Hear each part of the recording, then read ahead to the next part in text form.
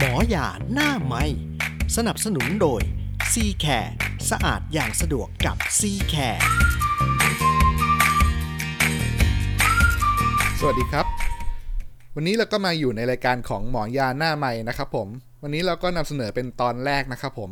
สำหรับรายการหมอยาหน้าไม้จะเป็นรายการที่นำเสนอข้อมูล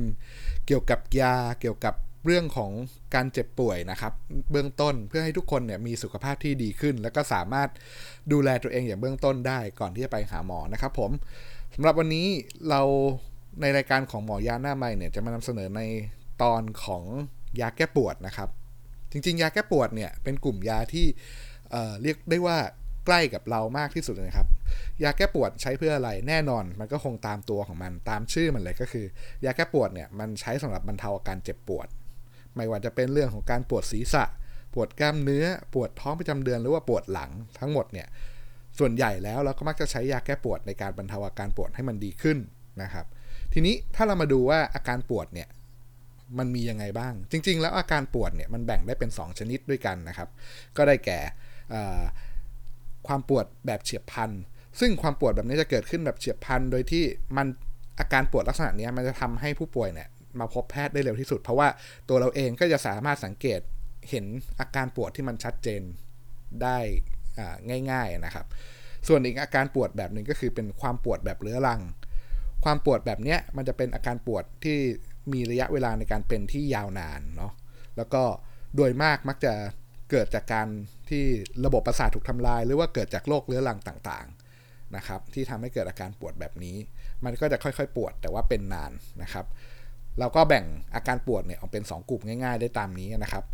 ส่วนทีนี้ถ้าเรามาดูถึงกลุ่มของยาแก้ปวดที่เราใช้อยู่ในปัจจุบันเนี่ยยาแก้ปวดเนี่ยแบ่งออกมาได้หลายชนิดนะฮะตามกลไกการออกฤทธิ์และเลือกใช้ได้ตามระดับความปวดของผู้ป่วยแต่ทีนี้นะครับเราควรจะเลือกใช้ยาระงับความปวดเนี่ยที่มันรุนแรงน้อยที่สุดแล้วก็เพื่อที่จะสามารถลดความเจ็บปวดของผู้ป่วยได้และใช้ระยะเวลาสั้นที่สุดแล้วค่อยๆเพิ่มความแรงขึ้นถ้ากันไม่สามารถควบคุมอาการปวดนั้นได้เพื่ออะไรเพื่อที่จะสามารถหลีกเลี่ยงผลข้างเคียงจากการใช้ยาให้ได้มากที่สุดนะครับทีนี้ถ้าเรามาดูถึงยาแก้ปวดที่นิยมใช้ในปัจจุบันเนี่ยมันมีอะไรบ้างผมเชื่อว่าทุกๆคนคงรู้จักยาตัวหนึ่งก็คือยาพาราเซตามอลนะครับยาพาราเซตามอลเนี่ยหรือเราเรียกกันง่ายๆก็คือยาพาราเนี่ยมันเป็นยาสามัญประจำบ้านนะครับที่เราหาซื้อได้ทั่วไปเลยไม่ว่าจะเป็นร้านสะดวกซื้อทั่วไปเนี่ยเราก็เข้าไปแล้วก็หาซื้อยาแบบนี้ได้ยาเนี่ยมันก็ใช้ในการรักษาอาการปวดเบื้องต้นนะครับนอกจากรักษาอาการปวดแล้วเนี่ยยังสามารถที่จะใช้ลดไข้ได้ซึ่งโดยมากแล้วเนี่ยมันมักจะใช้กับอาการปวดในระดับที่เป็นระดับน้อยถึงระดับปานกลางอย่างเช่นอาการปวดศีรษะปวดฟันและลดไข้ได้นะครับทีนี้เมื่อกี้ผมบอกไปแล้วว่ายาเนี่ยมันสามารถหาซื้อได้ทั่วไปทีนี้อันหนึ่งก็คือกลไกในการออกฤทธิ์ในการบรรเทาอาการปวดของยาพาราเซตามอลเนี่ยเอาจริงๆทุกวันนี้มันยังไม่ชัดเจนนะครับแต่มันเชื่อได้ว่ามันเกิดจากการที่มันไปยับยั้งการสังเคราะห์สารตัวหนึ่งในร่างกายในระบบประสาทส่วนกลางแล้วก็ประสาทส่วนปลายทำให้สามารถระงับอาการปวดที่เกิดขึ้นได้นะครับ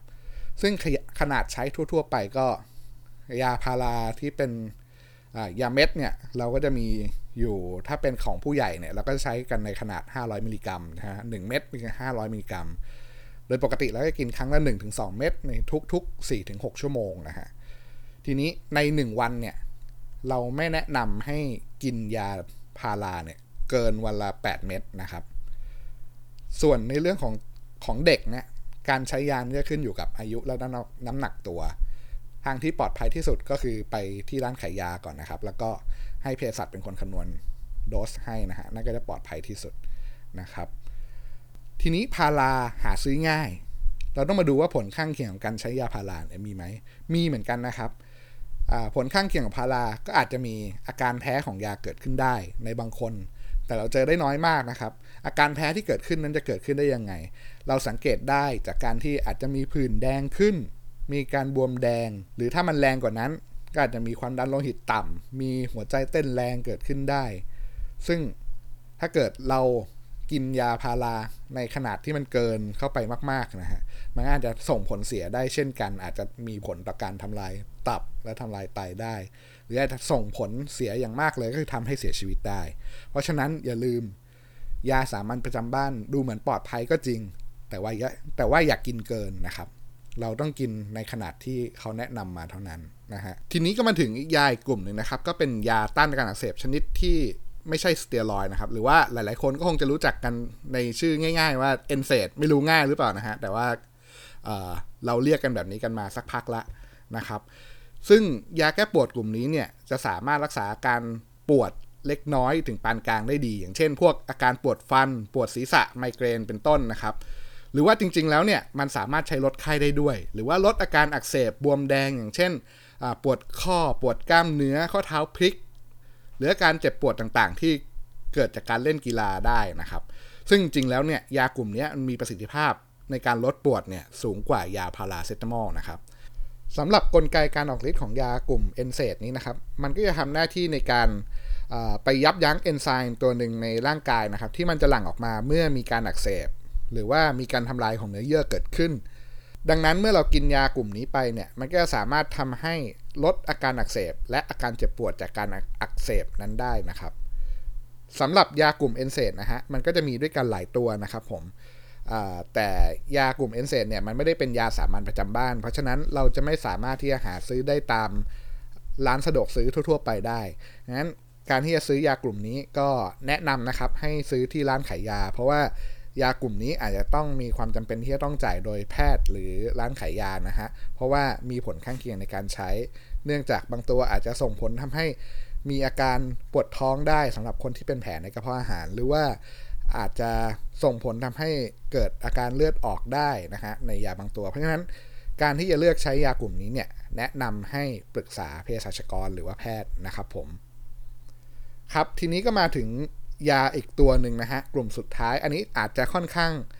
แรงที่สุดเท่าที่เราพอจะหาซื้อได้นะฮะก็คือยากลุ่มเขาเรียกว่าเป็นยาแก้ปวดทรามาดอลนะฮะซึ่งยาแก้ปวดชนิดนี้เนี่ยจริงๆแล้วมันเป็นยาแก้ปวดที่มันเป็นชนิดที่สามารถเสพติดได้นะฮะใช้ในอาการเจ็บปวดที่ระดับถึงประมาณปวดปานกลางถึงรุนแรงนะฮะก็แนะนำให้ใช้อยู่ในคนที่ปวดรุนแรงเท่านั้นแล้วก็สำคัญนะครับก็ควรที่จะปรึกษาแพทย์และก็เภสัชกรก่อนที่จะใช้ยาตัวนี้นะฮะสำหรับกลไกการออกฤทธิ์ของยาตัวทรามาดอลเนี่ยฮะมันก็จะทำหน้าที่ในการไปยับยั้งตัวรับในร่างกายบางตัวนะฮะที่มันทำให้เกิดอาการปวดนะคะดังนั้นเมื่อมันไปจับกับตัวรับตัวนี้แล้วเนี่ยสารที่ทำให้เกิดอาการปวดมันก็ไม่สามารถที่จะออกฤทธิ์ได้เราก็เลยไม่รู้สึกปวดแต่ว่าการใช้ยากลุ่มนี้เนี่ยอาจจะสามารถลดอาการปวดได้ดีนะครับแต่ว่าก็มีผลข้างเคียงที่ค่อนข้างที่จะสูงเหมือนกันอย่างเช่นอาจจะทำให้เกิดภาวะเคลิ้มหรือว่าง่วงสับสนมึนงงนะฮะง่วงนอนนะครับคลื่นไส้หรือท้องผูกได้งั้นการใช้ยาตัวนี้เนี่ยติดต่อกันเป็นระยะเวลานานเนี่ยอาจจะส่งผลให้เกิดอาการเสพติดได้อีกด้วยซ้ำนะฮะเพราะฉะนั้นการใช้ยาตัวนี้เนี่ยควรจะต้องระมัดระวังนะฮะแล้วก็ปรึกษาแพทย์และเภสัชกรนะครับสำหรับในวันนี้ผมคิดว่าข้อมูลเกี่ยวกับยาแก้ปวดคร่าวๆเบื้องต้นเนี่ยก็จะพอทำให้ทุกๆคนเนี่ยสามารถคลายข้อสงสัยเบื้องต้นได้นะครับแล้วเราก็จะกลับมาพบกันอย่างนี้เรื่อยๆนะครับผมสำหรับช่วงนี้ก็อยากให้ทุกคนปลอดภัยนะครับ Stay safe Stay home นะครับผมสวัสดีครับแล้วเจอกันใหม่นะครับหมอยาหน้าไม้สนับสนุนโดย C-Care สะอาดอย่างสะดวกกับ C-Care